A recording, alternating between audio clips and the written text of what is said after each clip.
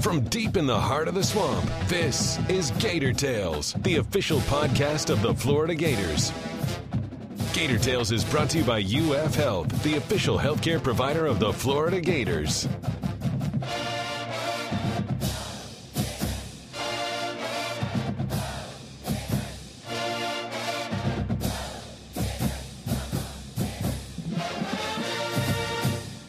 Welcome to Gator Tales. I'm your host, Adam Schick. Basketball tipped off in explosive fashion this week with an eye-popping offensive showcase across the board, led by the spectacular debut of grad transfer Igor Kulichov. We'll dig into the debut of hoops in a few minutes with FloridaGators.com senior writers Scott Carter and Chris Harry, but first we have an exclusive interview with interim head coach Randy Shannon. Now roughly 3 weeks into his interim tenure, Coach Shannon took some time out of his busy schedule to talk to us about this difficult run and began by addressing the biggest challenges he's faced to this point. Changing the mindset, when you lose a coach that's been with you for, most of these guys for 2.5, 3 years, it's a little like, down at that particular time. So we got to rejuvenate the guys' mind, rejuvenate them physically and mentally because it's stress. So the biggest thing we have to do is change the stress factor and think about Florida. Think about what you've lost. Think about what you've gained. You've gained a family. You've gained a tradition. You've gained a brand that will help you go a long ways in life, more than just at this particular time. And those guys really bought into it. We didn't play well, against Missouri. Then we bounced back in South Carolina, had a chance late in the game to win the game, but the 2-minute drill didn't come the way we wanted it to be. So now we're kind of taking that next step. We're back home. We're off the road. And opportunity to pay the fans, family, Gator brand, and alumnus. Something that's special for these guys. What was that tangible difference that you saw from Missouri to South Carolina? Where did you see those changes the most in terms of the mindset? The practice and the accountability of being on time, being early. Everybody's communicating on the same page. One agenda is just to win the game, not the self-accolades of me being invited to the Senior Bowl. We had Johnny Townsend and Duke Dawson invited to the Senior Bowl. That wasn't big for Duke and Johnny. The biggest thing was coming back and winning this game against South Carolina. So those things are really big, and you can see the change in things was going on. Talking about practice and some of the changes you've made, you said from your first press conference, here's some things we're going to do differently. The media's going to come in a little bit. We're going to do drills a little differently. Can you talk about just putting your own spin on the way things were when you took over here? How you changed it? It's just a spin because it's late in the season. Right in the particular time, late in the season, you got to work on your little fundamentals. So we added more fundamental time. The only thing we did a lot different, add a little bit of music, but then we cut the reps down because of the injuries we have right now. It's really, really making you perform like an NFL team. You don't have the 85 guys on your roster. Right now, at the particular time, I think we're down to maybe between 51 and 56 players on scholarship that can play in the game. So those things are kind of tough. But you manage it, and we told these guys it's a reason why you come here because you want to be a part of something that was a challenge, and Florida's a place that's going to challenge you. With so few guys and the numbers that have dropped, how difficult has it become just to put together your depth chart and to have enough quality depth to make sure on game day that you go deep enough at certain positions? We have to practice the right way, to be honest with you. We have to make sure that we're getting the reps in, the hard quality reps and the physical part of it, but also you can't overdo it. And, like at the offensive line, we're managing 7 guys. One guy have to play left and right tackle. One inside guy have to play guard and center. So we're managing that position. We're managing the linebacker position all year long. We kind of round robin like 3 or 4 guys. The safety position is been banged up a little bit, so we're managing those guys. You just manage it to get to the game. The guys can play full speed. And if we're able to, we always say, steal some plays. If we're able to steal maybe 8 plays from a young man that's not usually playing in the game, but that's taking 8 plays off of another guy who's usually playing 40 instead of playing 60. So those things that you're trying to get done and make guys play full speed and, play at a high level. Challenging times can bring out the best in people. Sometimes it forces them to. Which players have you been particularly impressed with in terms of guys who've stepped up and embraced such a huge challenge? The senior class has really stepped up. Usually when you have seniors on a team, they can tank it. You take Duke Dawson, Johnny Townsend, B. Powell, you just take all those guys and you look at those guys still performing at a high level. Most of those guys have opportunities to go to the next level or get a bowl bid or something like that. And they just like, well, I'm not going to get hurt. These guys not. They, B. Powell and Duke are now playing more special teams they did early in the year because of the numbers, and they wanted to do it. I mean, Mark Thompson, a young man that's been a running back, but now he's want to be on kickoff return. Everybody's trying to help the team, right? Because they know what's the limitations of what we have right now, and that makes you feel good about these guys on this football team, these seniors. You talked about, I mean, there's a tendency sometimes to tank it when things aren't going well.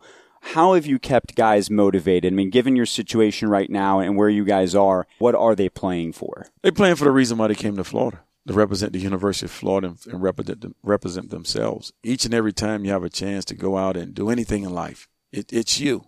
Mm-hmm. And no matter if it's football, if it's life, if it's a job, anything that you do, you got to make sure that you represent who you are as a person. And I asked them guys, what are their language? And they looked at me like, what do you mean? I said, well, Nike has a language. Just do it. Right.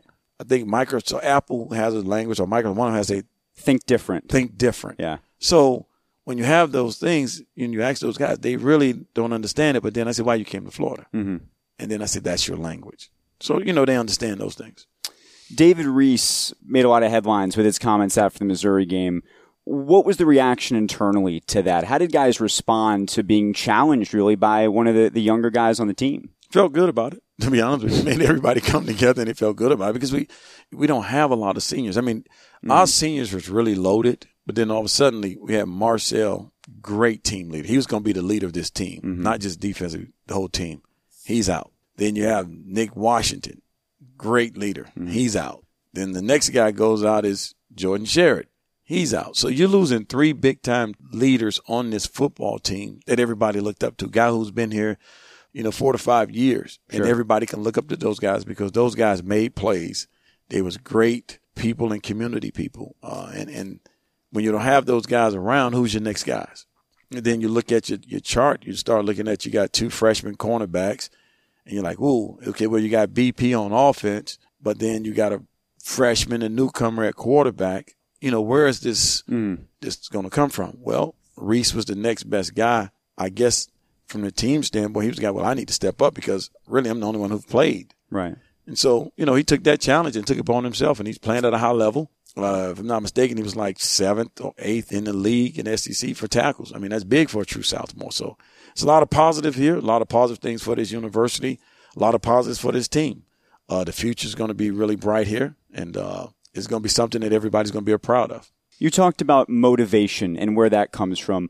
Where does the confidence come from when things aren't going well, and how do you give them confidence when the wins are not there? Confidence within yourself. Believe that you're a confident person. I tell them like this story. You may have somebody in your life, and everybody may say it's genetics. Okay, heart failure is genetics. Well, it's part of your family. Great-great-great-uncle, your uncle, everybody in your family on the male side has heart failure. Well, you can accept that, or what you're going to do about it.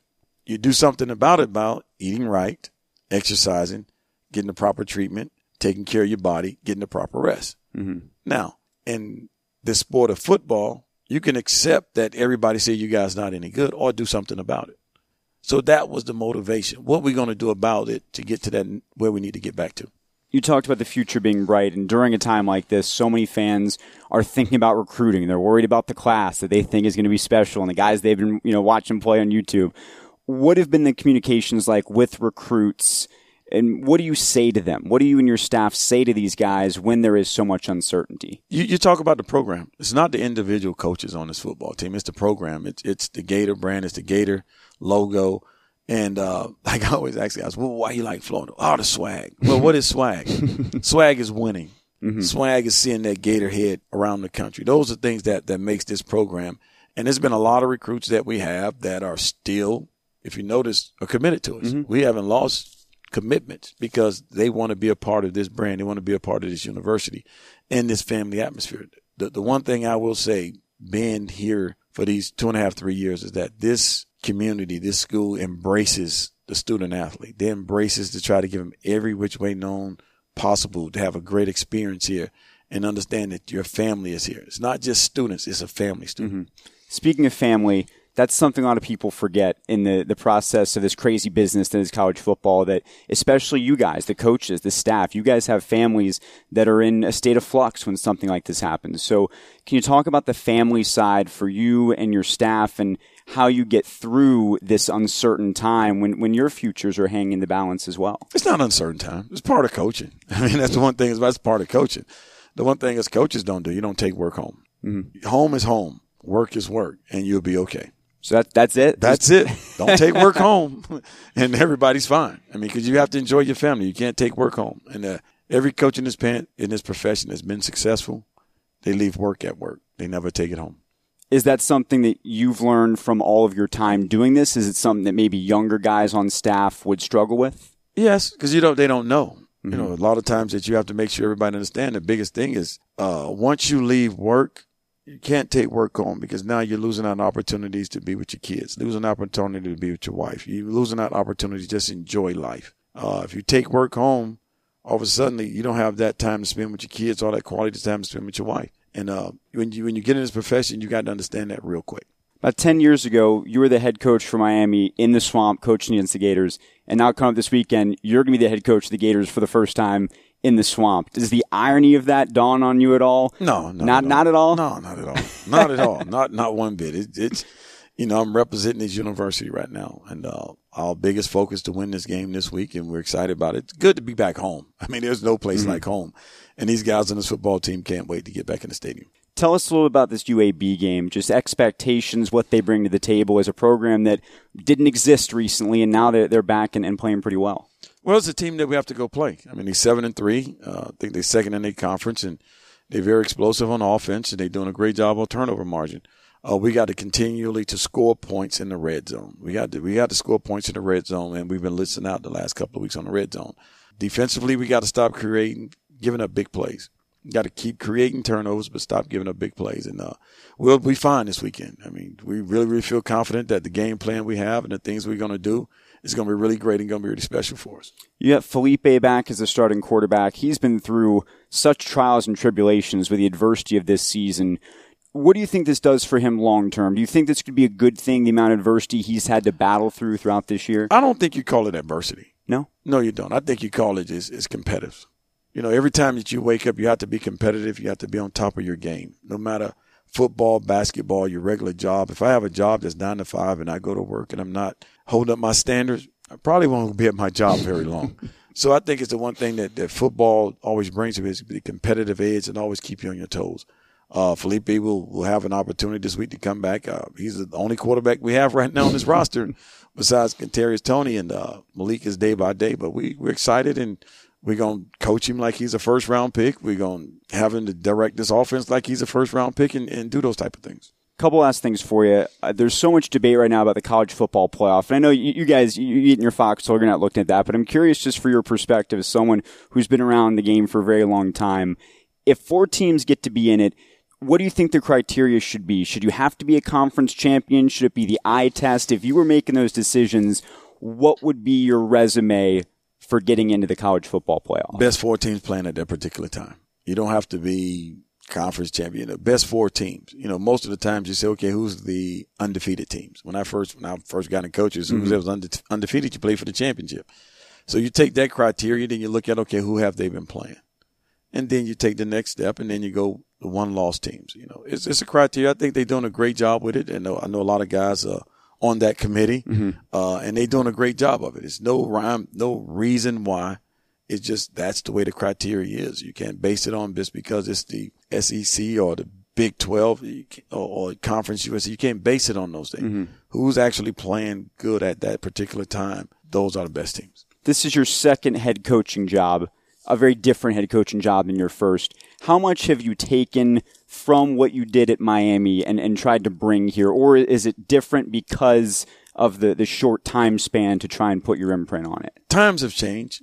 Times have changed since I was a head coach at Miami. Things I do differently I've never done at Miami. Being able to adjust and be with these guys on this football team, keep these guys in tune academically, and also on this football field has been really a breath of fresh air because you trying to do everything you can to make sure they understand the big picture. It's not now. It's a year from now, 10 years from now, 5 years from now. Build what you have in your character now, and then it'll carry a long ways. Final thing for you, Thanksgiving's coming up next week, in addition to a huge game against Florida State. But before that is Thanksgiving. Give me like top 3 things on the Thanksgiving buffet. Like what's the most important criteria for you when you're putting together your Thanksgiving plate? You always have turkey dressing. Okay. Gravy, mashed potatoes. We're going basics. Going basics. Anything out of left field that you're going to want that other people wouldn't think about putting on their plate? To be honest with you, what I would eat, I would probably eat some stewed red snapper. Interesting. I'm a seafood guy. Okay. Really big seafood guy. Stone crabs. I'll take those type of things on Thanksgiving if I could. So does that mean that's happening, or is this just just putting this out in the world and maybe it comes back to you? Putting it out in the world. Okay. It's not happening with me. Okay. I'm making order some stone crabs. Okay. That's about all. Well, listen, thank you so much for taking some time to talk to us, and good luck the rest of the season. Thank you. Appreciate it. Throughout the offseason, the legend of Igor Kulichov grew more and more with reports of him setting the nets on fire in the practice gym. Gator Nation finally got to see the highly touted transfer on Monday night, and he didn't disappoint, putting up a record-setting performance that electrified the home crowd. In a wide-ranging chat that also includes the latest news on football and volleyball, we began our sit-down with Chris Harry and Scott Carter by breaking down the phenomenal debut for Gator basketball. What I thought was pretty amazing is the team sets a school record for opening day scoring in this 116-74 defeat of Gardner-Webb. Kayvon Allen, who is your preseason Naismith candidate for National Player of the Year, he scores 9 points. That's because Igor Kulichov goes for 34, 23 in the first half. He put on just a shooting display, the likes of which I hadn't seen from a player on this team since Michael Frazier made 11 three-pointers in South Carolina. It was the most points in this building in a long time. I bet maybe since Joakim Noah hung 37 on Georgia, I would think in 2006. I mean, the guy is an incredibly quick trigger. He can shoot in transition. He can spot. He's really smart. He knows how to find the open spacing in the floor. And just to foreshadow the whole thing, Adam, I mean, this is on tape now. So the opponents now know that this guy can score from anywhere on the three-point perimeter. All that's going to do is open up space. And if you keep watching the tape, you saw Jalen Hudson do some pretty good things. He was 3 of 5 from three-point range. Easily could have been him who had a game like that. And Jalen Hudson will have a game like that. Kayvon Allen will have a game like that this year. Florida will be able to score with anybody, but Mike White brought up his defense after the game, kind of maybe fell off a little bit in the second half when some backups kind of dominated the game toward the end. But it was quite the debut and the best performance by a player in his first game in a Florida uniform since Tom Baxley scored, I believe the number was 34 points in 1962. So that's 55 years. So hats off to the Russian Gusta or Thrigor or Russian Rocket, whatever the hell we want to call him. Or Degor if Mike White has his way. That's fine too. And if you talk to Igor, he'll be the first to tell you. He came here from a Rice program that didn't have a lot of success. You know, his best season was a CBI season. Wow. He obviously was a first-team All-Conference USA player, but he came here to be a part of something special, a lot like Canyon Berry did last year, to make an NCAA tournament run, to be on a team to compete for championships. And the early returns are what they are. Gardner-Webb is a okay team in the Big South Conference, probably a middling team, maybe even a team that can compete for a title in that league. But for a first time out, that was a pretty phenomenal showing. I think it was a much-needed boost for Gator fans right now, more than anything. You know, it was funny as the game was going on. You could tell the excitement there on social media started, and it kind of grew and grew. And I threw a football tweet out in the middle of it, and I got a few sharp responses back. So I just stuck with Igor for the rest of the night. But I do think it's just a lot of what Chris said in terms of his performance. You don't see a guy look that comfortable in his first game in front of the home crowd very often, and it was an electrifying performance, and the crowd really got into it. And he's played one game here, and it already feels like he's a little bit of a cult hero. Yeah. So I think he's going to fit in very nicely with this team. But 116 points, that's a lot of points any night. Your first game, I thought it was interesting. The Gardner-Webb coach said in his 17 years, that's the fastest he's ever seen a team in transition. You know, that's a pretty nice compliment to have, although it is the first game of the year, and I think this team will probably look different, in a couple months than it is now. They're going to face a lot tougher competition, but as opening acts go, pretty good one for Igor and the Gators. Obviously, Igor stole the headlines, and your headline, by the way, Russian collusion. Phenomenal. Phenomenal headline. Confirmed Russian collusion. Great headline. But there were lots of other newcomers that impressed as well, and even some of the freshmen, Johnson, Okoro. I mean, there's a lot of players other than Igor that look like DeAndre Ballard also, the freshman that are going to help this team really be as fast as Scott was just talking about. Yeah, absolutely. Those guys, their roles will be defined as the season gets deeper, and some of those guys won't be out on the court for 20 or 22 minutes. But DeAndre Ballard is a skilled basketball player on the offensive end. He's still learning a lot of things on defense like some of these other guys are. Chase Johnson was sidelined for almost 2 weeks with a concussion.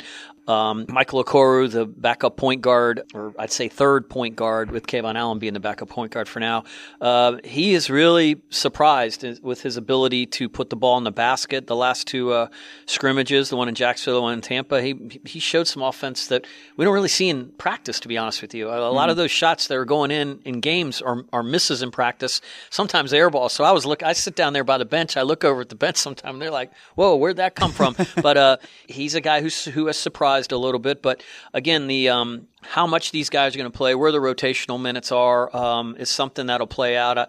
I remember Billy Donovan had one of the great exercises he did before a season started. He would ask the team, write down how many minutes and how many points a game you think you're going to score. Mm-hmm. Write it down, and they would put it all in a hat. And there's 200 minutes in a game, right? And chances are, if you play well, you're going to score 85 points. Well, invariably, people would answer to totals that would total like 320 minutes and 150 points a game. The math That's doesn't work. not what happens, okay? Time is going to be cut back for some guys. Defense will play a factor in how much time a guy is on the floor. But if you want to say Dante Bassett, a guy I didn't mention, he's a guy who sat out all last season as a redshirt after breaking his foot early in practice. You know, he got in there and mixed it up a little bit. So these are guys that are going to play more in seasons down the line. Where they are, I don't know right now. But a guy like DeAndre Ballard is certainly camera ready to score right now. Mm-hmm. Michael Okoro has done nothing to show that he can't compete right now.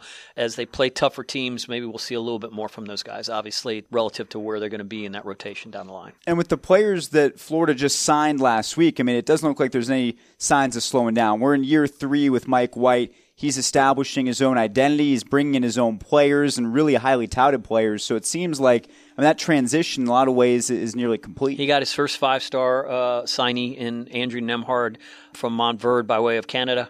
Probably I'd say 6'3", almost 6'4" guard. Really, really nice passer. I've seen a little bit of tape of him in the coach's office. Another guy, Noah Locke, a shooter from Maryland. Some are saying, I've read some stuff saying he could be the best shooter in the entire recruiting class. Wow. So, it's like a Michael Frazier kind of guy like that. Was he from Montverde as well? Noah Block. Who else is from Montverde? Michael Frazier played his final season of high school at Montverde after coming from Tampa Plant. Okay. Actually, my daughter went to Plant. Actually, saw him play in high school. Huh. Yeah. And then finally, Keontae Johnson was a guy who they added toward the end of the early signing period. A defensive kind of guy, a 6'5" wing, very athletic, 41-inch vertical jump. So this could very well be a top 10, top 12 recruiting class. You know, he doesn't have the mega stars and McDonald's All-Americans and stuff like that. But you know what he does have, Adam? He has guys that are going to be here and get better, guys that are going to develop. And isn't that what college basketball is? Mm-hmm. Gorjak Gak, you're going to see flashes from him this year that you didn't see last year. He is a 4-year player, okay? Guys like that are come here, improve, get into the culture, and by the time they're seniors, they're going to be really, really good players. Kavarius Hayes is a guy who's pretty decent player when he got here. He's going to be a much better player than he was before. Mm-hmm. Kayvon Allen is going to be a much better player than he was last year. That's what happens when you get in the program and you just move along with the system, get the individual instruction in the offseason and what have you, and develop and grow as a basketball team together. The next time we talk, Florida will have wrapped up this opening salvo of 3 games here. And obviously the competition level for these first 3 home games, not one that's going to challenge Florida significantly. So I'll ask you, once this stretch is done here, what is Mike White hoping to get out of this opening 3-game homestand when all is said and done? Well, he hopes he's established a base like I spoke a little bit about where these guys are defensively. And it's in great competition they're playing right now, given they're going to have North Florida on Thursday and a game against New Hampshire on Sunday.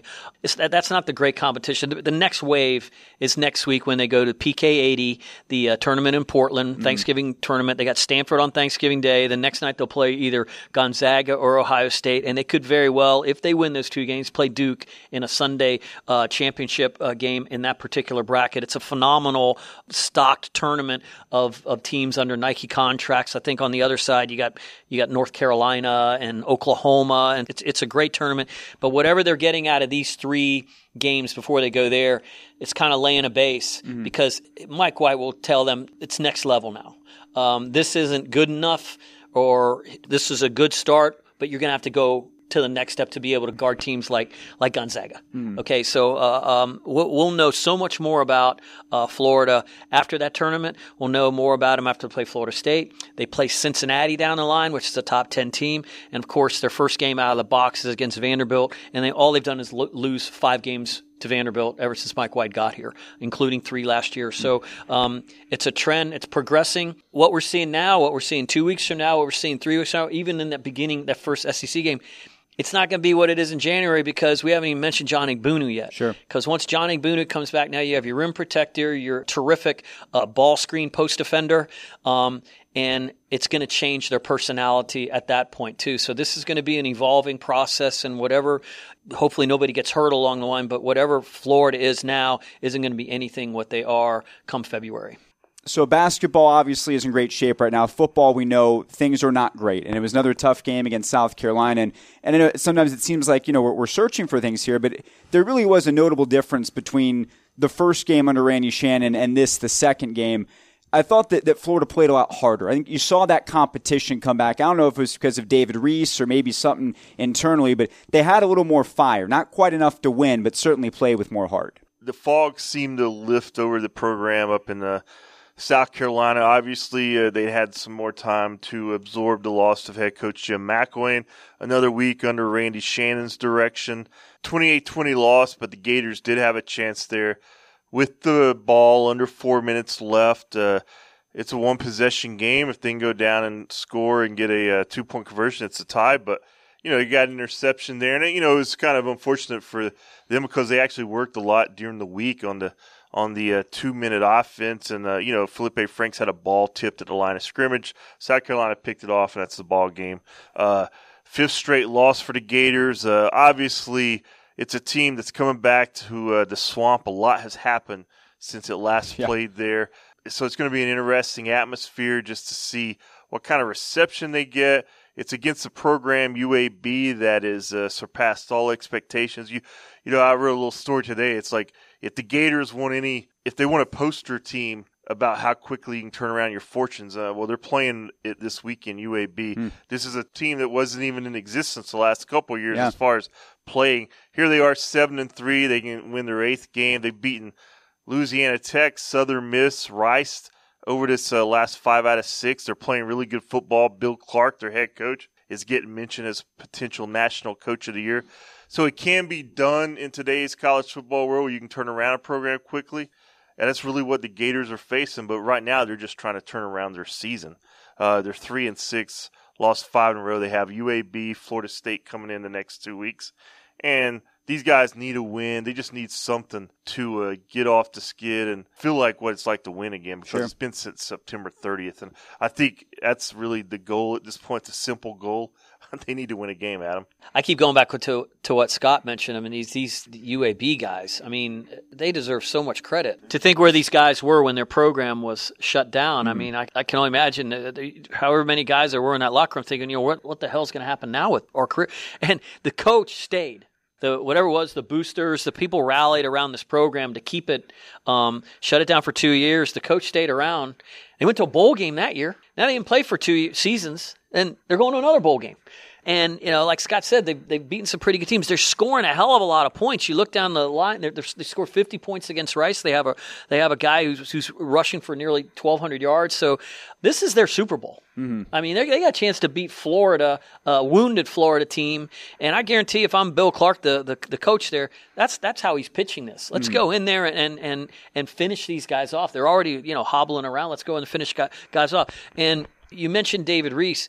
The David Reese we saw after the Missouri game call out his teammates, that took a lot of guts because you don't know how, if you're going to get the stink eye in the locker room from something they could turn on you. Of course you can. But, I mean, or you can announce yourself as one of the leaders of the team, a guy who's going to be back next year, and we're going to redirect, where this program's headed, that kind of statement. And I think he liked how the team responded. Now they're coming home. How are they going to respond on this? They're even further on their heels. You want some kind of for lack of a better word, you want to salvage some dignity. And you can do it by beating UAB at home, which you're supposed to do. You're Florida. And you get Florida State next week. And that would, maybe you don't go to a bowl game, obviously, but maybe you do beat Florida State and stop the Seminoles' 4-game winning streak in the series and at least salvage some kind of a element of respect going out of the season. So it's a big week for the program, but at the same time, it's really difficult down in that football area because like those UAB guys 2 years ago, you got coaches that don't know where they're going to be in a couple months. You got players don't know who's going to be coaching them. So there's a lot of intangibles involved, but you kind of hope once they run through the tunnel in the swamp and all that stuff, maybe they get a little focused and, play the game for themselves and for the people in the stands.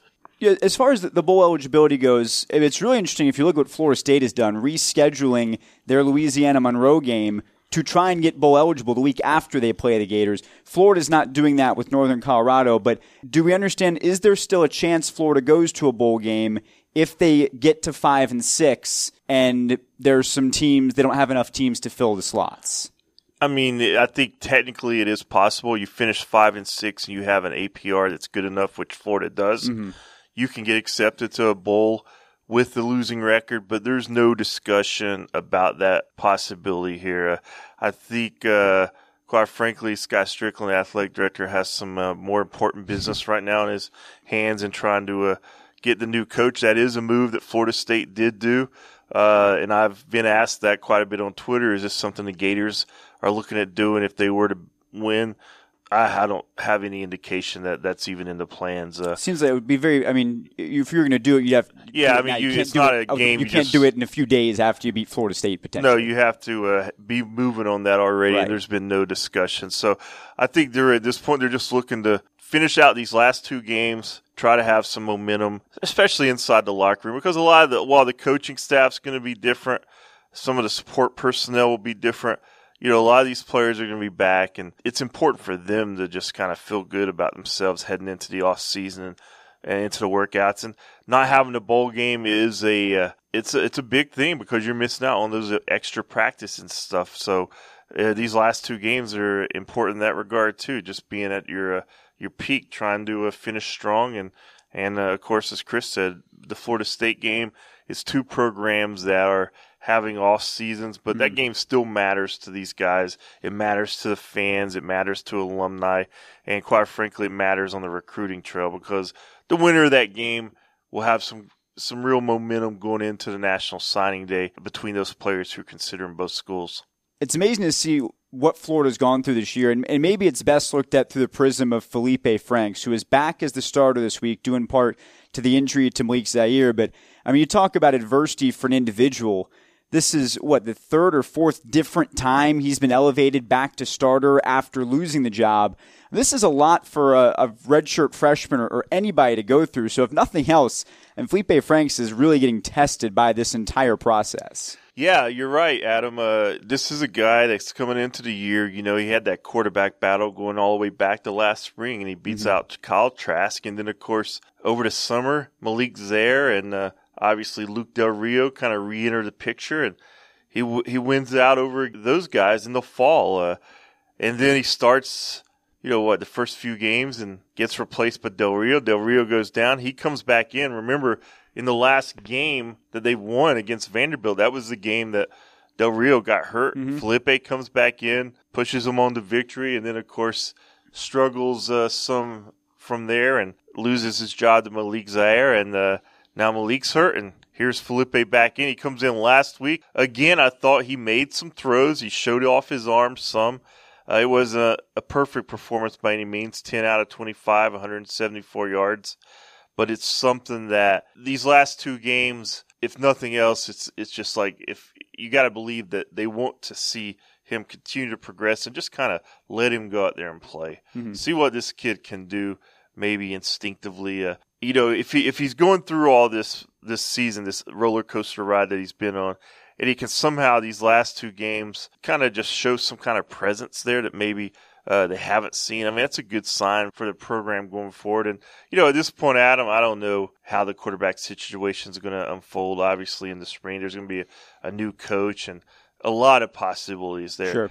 We know Malik Zaire will not be here, but we know, obviously Franks, as of now, Jake Allen, Kyle Trask, Del Rio, doubtful, although he has another year of eligibility. So anyway, you have those four guys on the roster currently. So Felipe Franks has to go into these last two games like, I'm going to prove myself and I want to go into spring as the number one guy. And he has a chance here with a couple of performances if he can go out there and do it.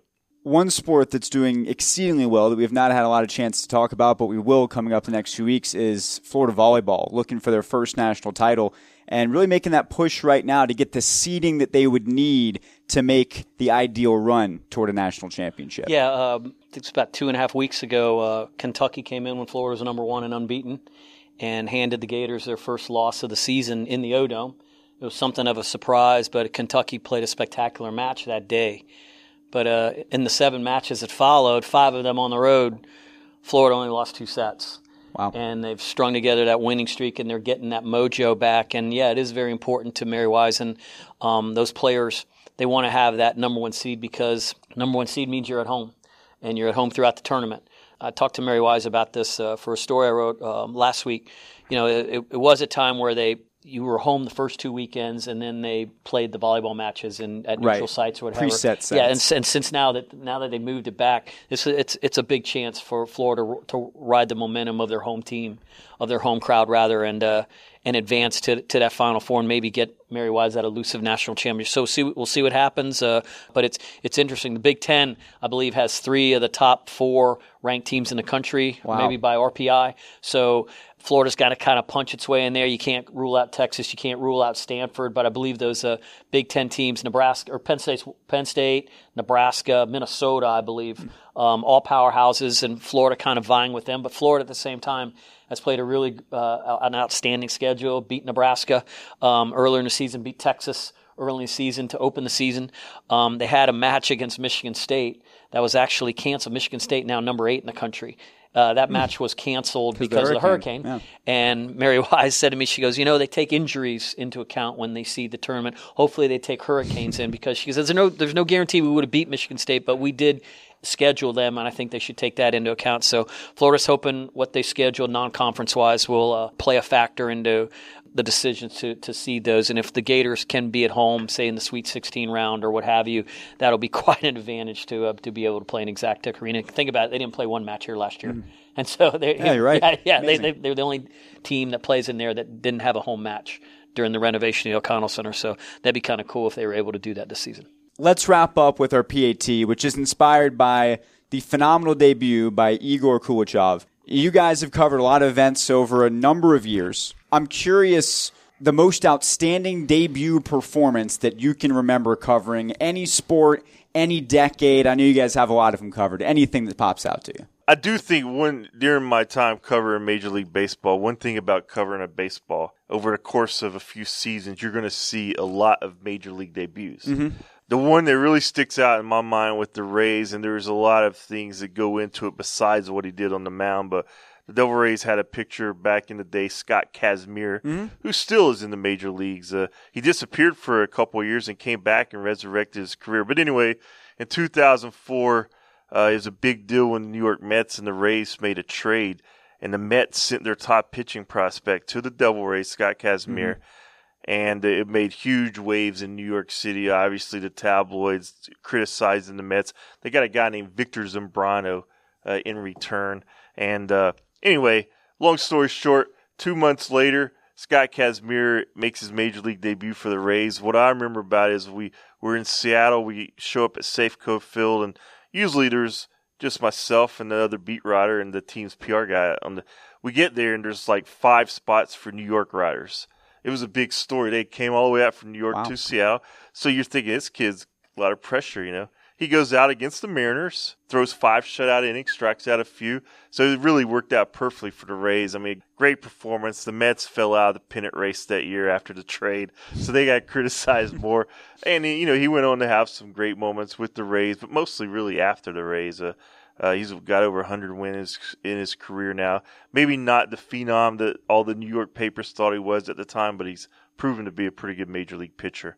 And that's just one that sticks out. More so, I think, with the New York element and knowing how big baseball is in New York, and they traded away a prize prospect. You get all those things factor in. It's just one of those that sticks out in my mind. But I was also at Wilt Chamberlain's 100-point game. No. Oh, man. My first year covering the Gators as a beat writer for the Tampa Tribune was 1990. So I was at Steve Spurrier's first game. And obviously he had coached before. He'd coached Tampa Bay Bandits. He had coached Duke. But the buzz leading up to his first game against Oklahoma State was what it was. People can remember it. Gator fans listening to this can remember how hotly anticipated that was. And it certainly didn't disappoint on this first series. Shane Matthews, a quarterback really nobody had heard of except the fact he'd been suspended for betting on college football games year before with Kyle Morse. He got the start that day, and the Gators won the toss, took the ball. 4 plays, 75 yards. Shane Matthews scores a touchdown, 7-0 on the way to a 50-7 game. And of course, we all know, really, it's amazing when we think about this. Steve Spurrier was here 12 years. He lost 5 games at home. 5 games at home. So that was quite a start. I believe the next game they went to Alabama and beat the Tide in Tuscaloosa. It was the first time they'd won there, I believe, since 1963. But Steve Spurrier's debut game, who would have thought, however many years it was later, 27 years later, that we'd come out and his name would be on the stadium. But rightfully so.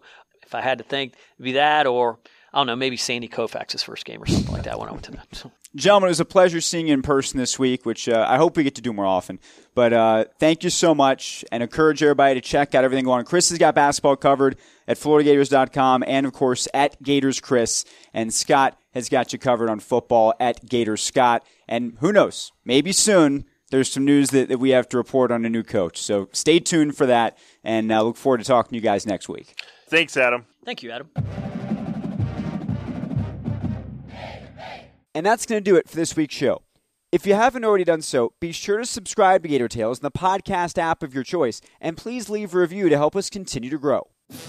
Don't forget to catch football in their return to the Swamp on Saturday against UAB at 4 on the SEC Network and the Gator IMG Sports Network. We'll be back next week with an all-new episode previewing Florida State, so don't miss it. Until then, I'm Adam Schick, and I'll see you in the Swamp.